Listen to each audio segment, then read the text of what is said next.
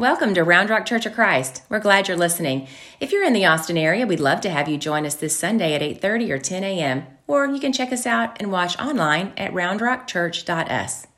May God bless you as you seek Him, and may He use this message to give you exactly what you need. Hi, my name is Morgan, and I'll be reading from Philippians chapter 4, verses 8 through 13.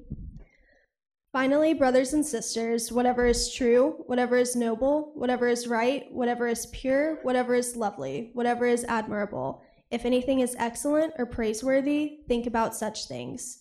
Whatever you have learned or received or heard from me or seen in me, put into practice, and the God of peace will be with you. I rejoiced greatly in the Lord that at last you renewed your concern for me. Indeed, you were concerned, but you had no opportunity to show it. I am not saying this because I am in need, for I have learned to be content whatever the circumstances. I know what it is to be in need, and I know what it is to have plenty. I have learned the secret of being content in any and every situation, whether well-fed or hungry, whether living in plenty or in want. I can do all this through Him who gives me strength. You may be seated. Thanks, Maureen.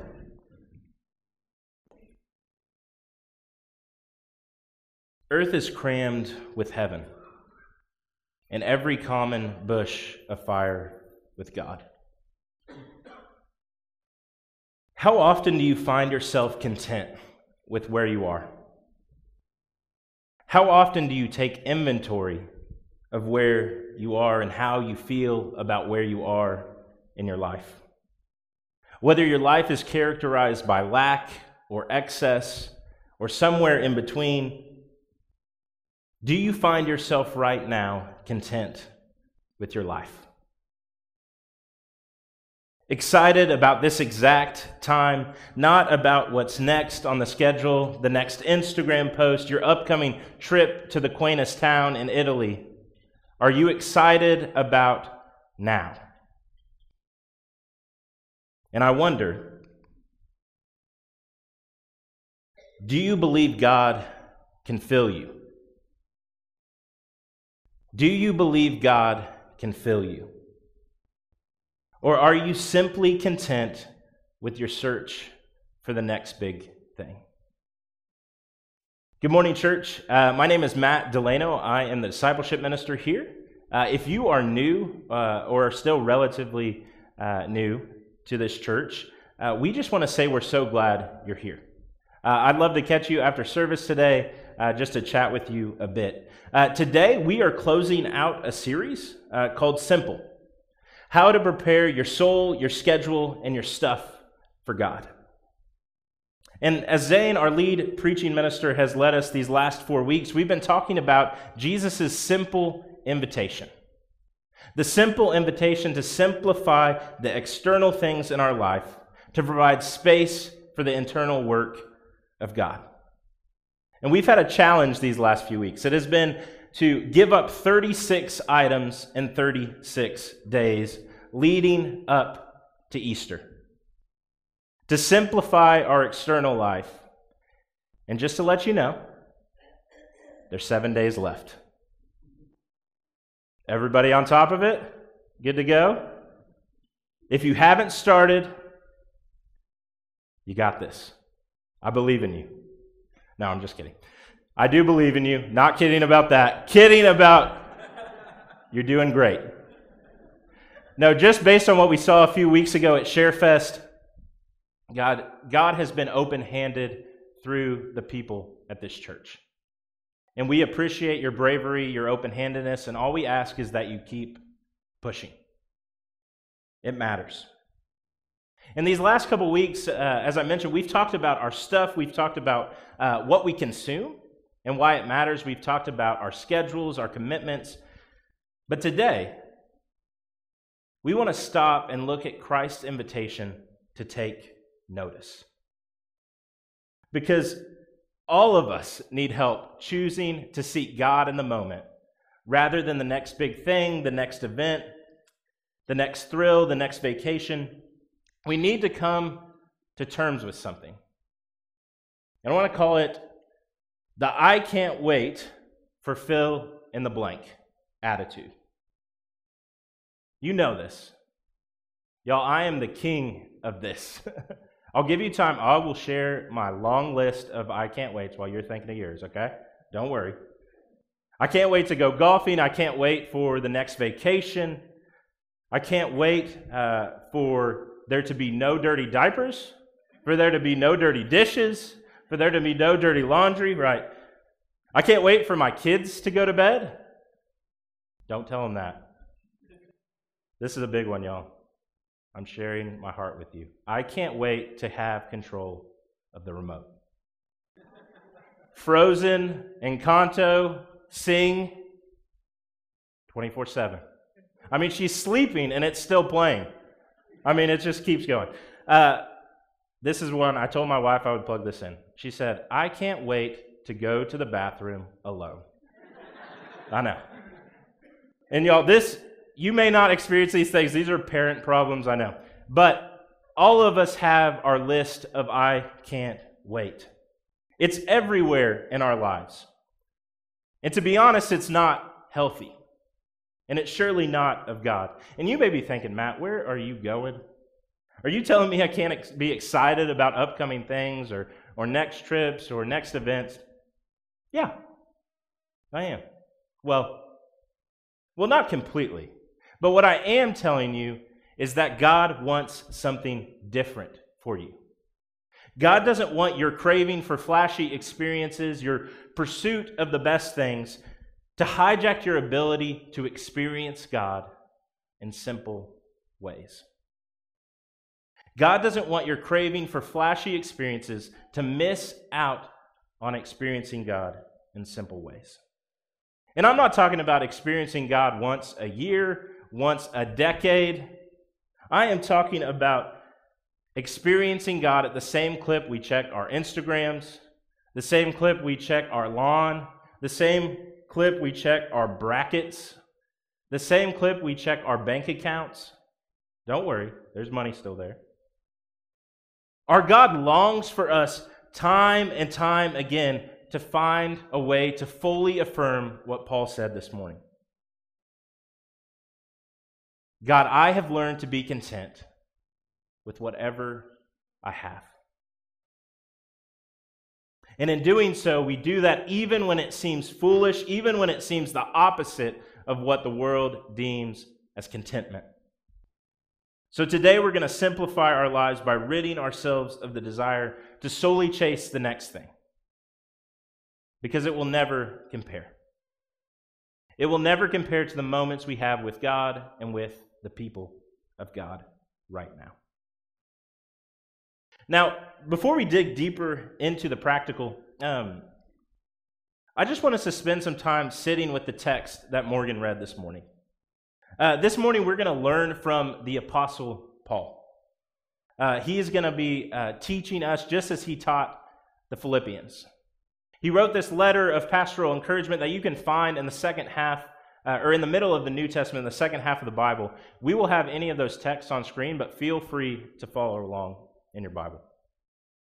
But what's interesting, he's writing a letter to the church that he founded, and these are important words nonetheless, but in particular, right, he's writing about contentment at a time where he is likely either arrested in prison or under house arrest in Rome. He's reaching out in thanksgiving to the people of God who continue to support the mission of Christ. And these people aren't just nobodies to him. He calls them beloved. Paul is teaching us about Jesus' invitation to simplify our experiences because he doesn't want us to miss where contentment is found. So I want us to read this morning again.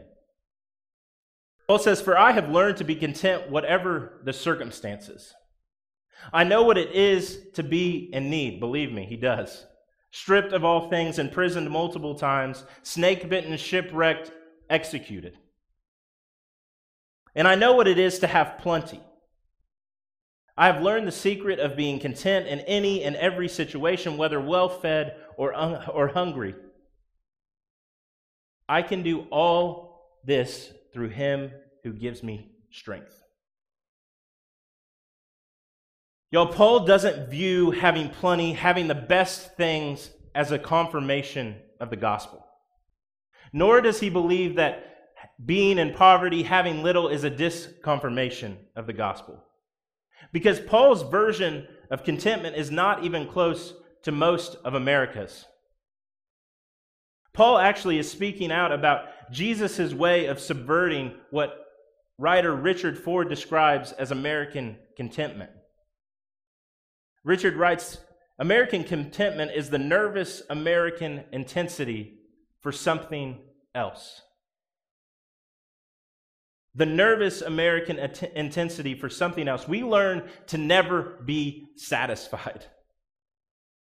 We're always intensely searching for the next thing, hoping it might just cram the right amount of joy in our life. But I wonder, when you found that next thing,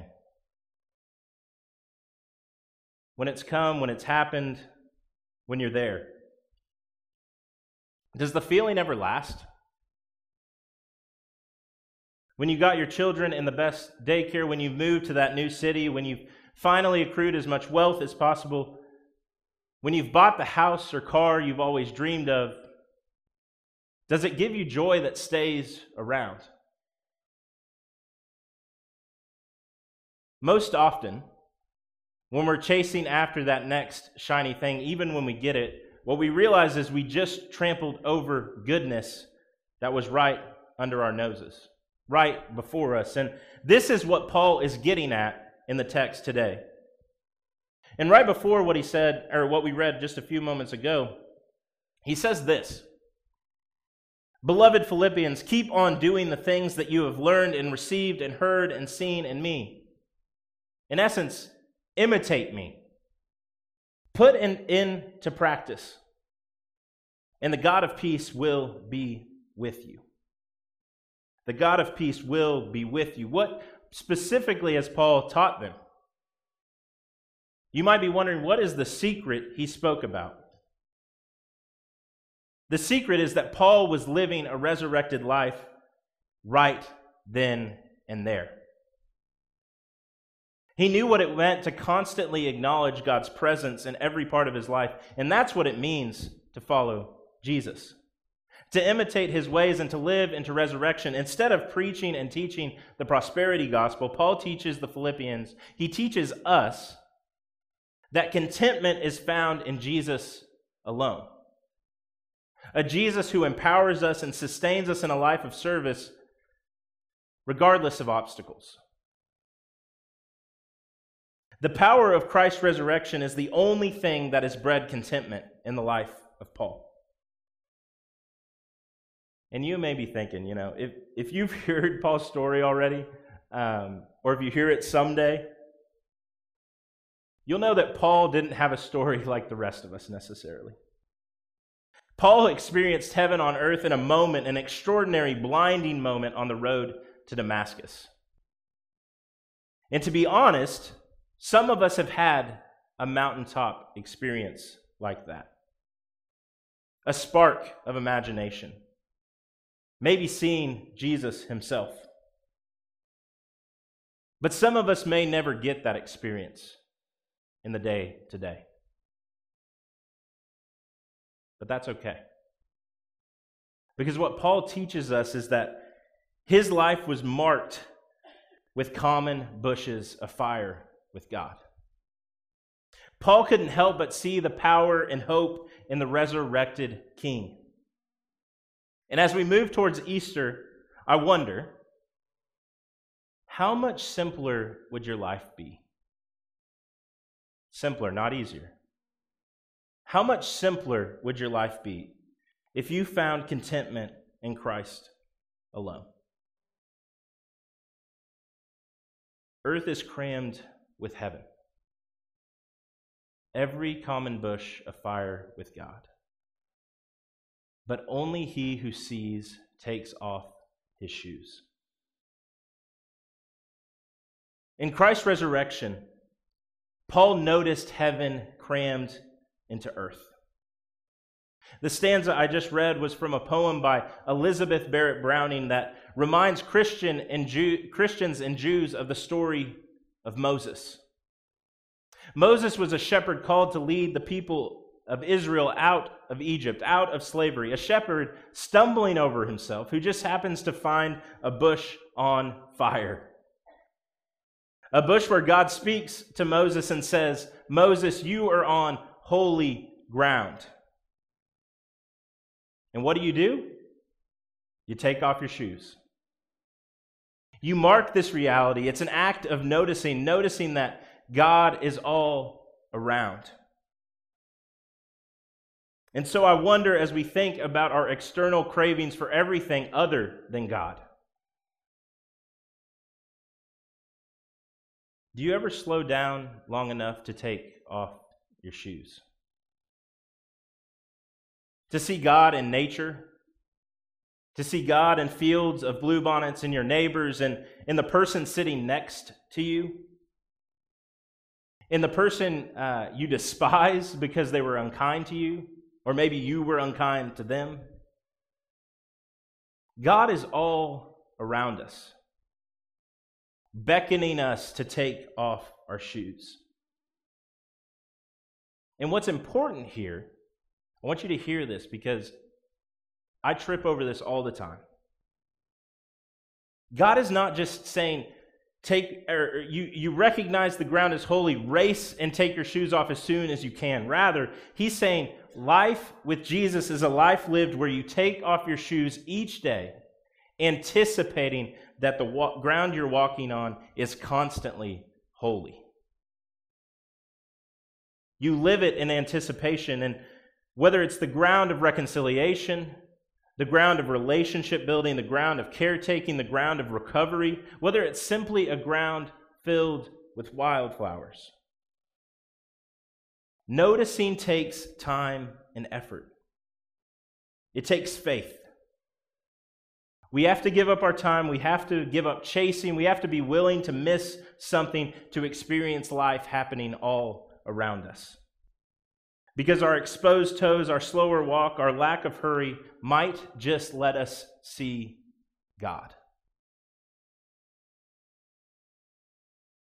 How often do you slow down, stop, and take off your shoes? Or do you find yourself rather in a mode where you run with your shoes strapped on so tight you forget they're there? And what does it look like for you in your life specifically to take your shoes off? I mean, is the way that Paul understands and experiences contentment even on your radar?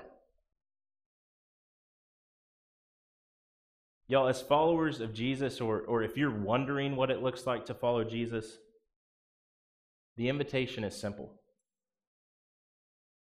You just got to take off your shoes. And believe me, I know sometimes it's easier than others. And right now is one of those times where it seems real hard to find a place to take off your shoes. It's hard to center when it feels like different fires are burning the world around us. Fires of war, fires of sickness, fires of hate. But Paul would tell us that those are the moments we take off our shoes. It's the only thing that makes sense, because otherwise you will come up empty time and time again trying to find other ways to seek solace, to find rest, to find happiness. We got to stop using our stuff, our cravings for something else, to get in the way of noticing God all around us. To notice God in the birth of a child, the flowers blooming, the birds singing, the painted sunset. Because for a life that believes in God, noticing God is magical. Noticing God is magical. Don't let yourself miss it. And y'all, I know it's one thing to be excited about a bush that's on fire. I know all of y'all are like, I can't wait to find a bush on fire. It's one thing to experience God on a mountaintop. But it's another thing for us to experience a spark and actually fan the flame of the fire in our heart time and time again. A moment in life catching fire is beautiful, but if you don't fan the flame, it will slowly fade. You'll forget about it. You might just end up forgetting the reason that Christ came to dwell amongst us. We might just become so indifferent, so numb, so machine-like that we blindly crucify the one who is all of heaven crammed into the body of a man from Nazareth. So indifferent, so numb, so machine-like that when we're driving down I-35, there's a wreck on the side causing us to slow down, us dreading the time that it's going to take to get where we're going. And we don't even care about the person that's in the wreck. All we care about is that we're not going to get the place we want to go fast enough. We might just continue to live in a state of constant sleepwalking, forgetting that our Savior was resurrected. We might just somehow walk right past the reality that all things are being made new. Not some things, all things. As a follower of Jesus, we're here to inhabit the in-between. The day-to-day, not the destinations. This is important because I will tell you, I've stumbled on this before, but I am surely not following Jesus simply for the sake of going to heaven. I'm not following Jesus simply for the sake of going to heaven, because if you are following Jesus right now, you live knowing heaven is right here. It's in this place. It's in the moments where you take off your shoes. Jesus invites us to practice resurrected life by being present. If you are simply, I'm just going to tell you this, if you are simply living a life that's completely defined by what's next, thinking, planning about it, dreading it, stop. You don't have to do it any longer. That's not what God desires for you.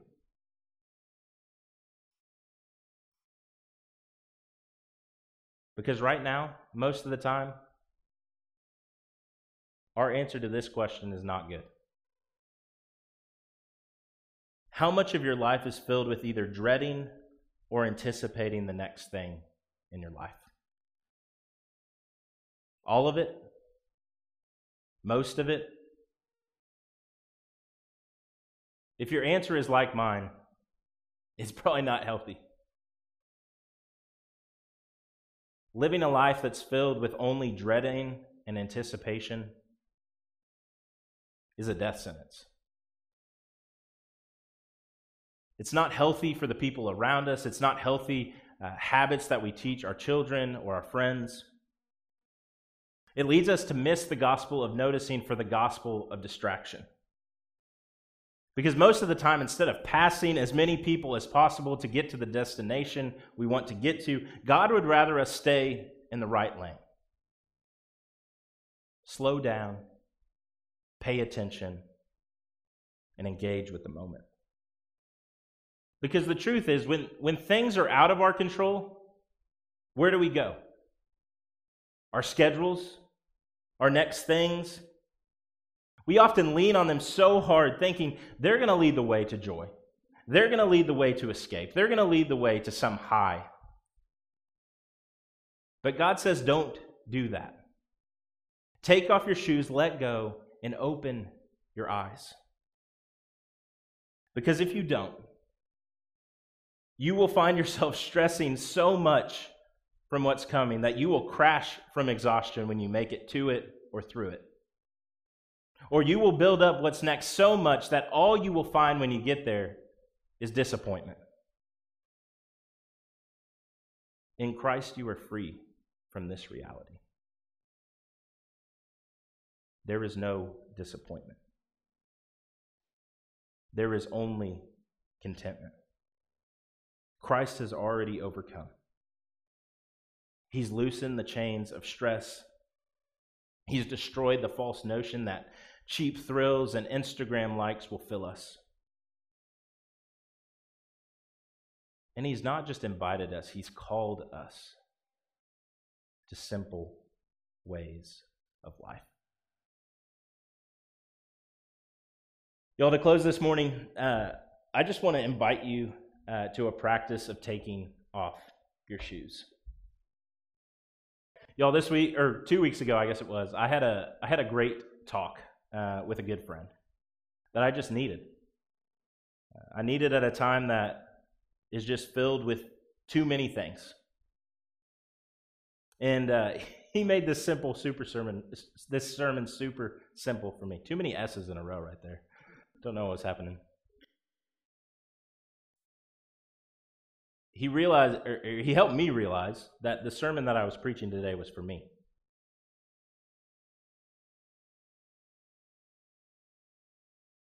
I find myself in the daily grind of life, of ministry, of helping to raise 2 kids under 2, of being distracted by every sport I can imagine, of noticing that I find myself missing a lot due to distractions. And he understood this. He understood this time that we find all of ourselves in, and we talked about what it looks like to wrestle with that. And there were 2 things that just stuck out to me in the conversation. The first of which I think was interesting and hits home in a way that I can't even tell y'all. He said when his first daughter was born, he found himself bit by what we talked about earlier. I can't wait for this. I can't wait for that. I can't wait for my daughter to walk. I can't wait for her to talk. I can't wait for her to read. I can't wait for her to drive. Maybe not that one. And none of that is bad in itself, right? We love to anticipate things. We can't wait to see our kids grow up or people change or ourselves change. But y'all, he found himself saying this phrase so much that his wife said something of this nature. Can you stop saying you can't wait for this and that? When you say it all the time, it sounds like you're completely dissatisfied with right now. That hits home. She was so right, and if my wife Amber was here right now, she'd be saying the same thing to me. And I can't blame her. Because there's something within us that's just hardwired to want the next thing, to believe that when we find ourselves experience a miracle or a milestone, that we'll find contentment there. All while ignoring that God is showing up all around us every day. God's presence is available to us in a way that is often just too simple for our imagination.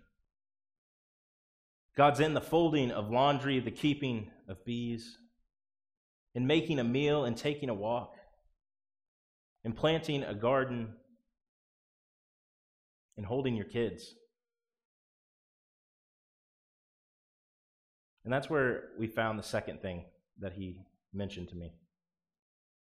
My friend let me in on a secret phrase that him and his wife use in moments of noticing and centering. In these moments, they say to one another, "This is a sweet spot." This is a sweet spot. They simplify the external by naming that God is here.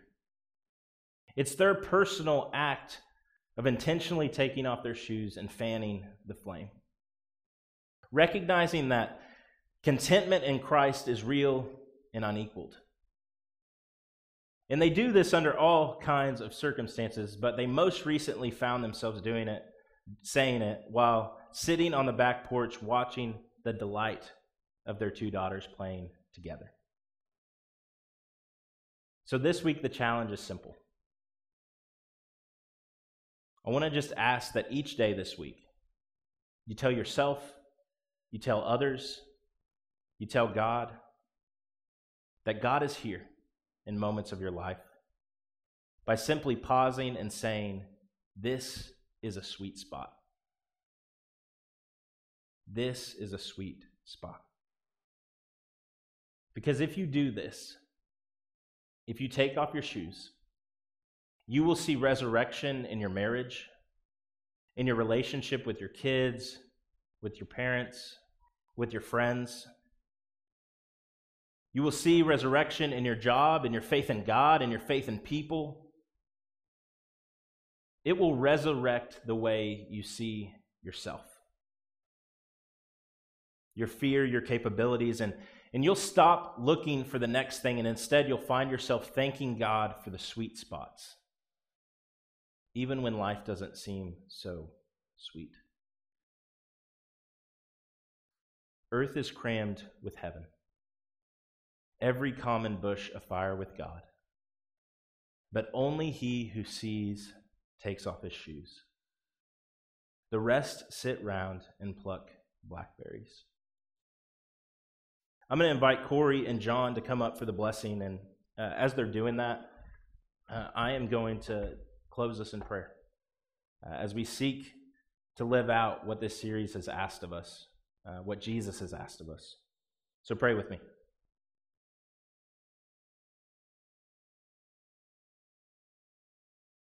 God, you are here.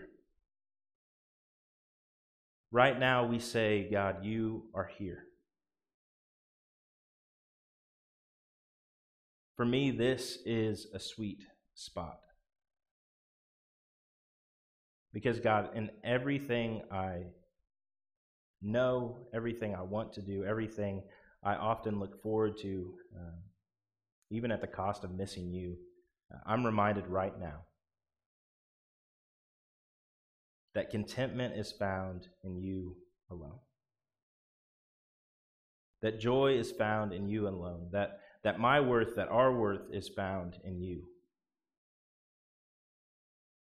And God, we just pray that you would help release the chains of what's next, of I can't wait, of I'm dreading that. Don't let that define us, Lord. Embolden us with your Spirit to be in the moment. It's in your Son's name we pray. Amen.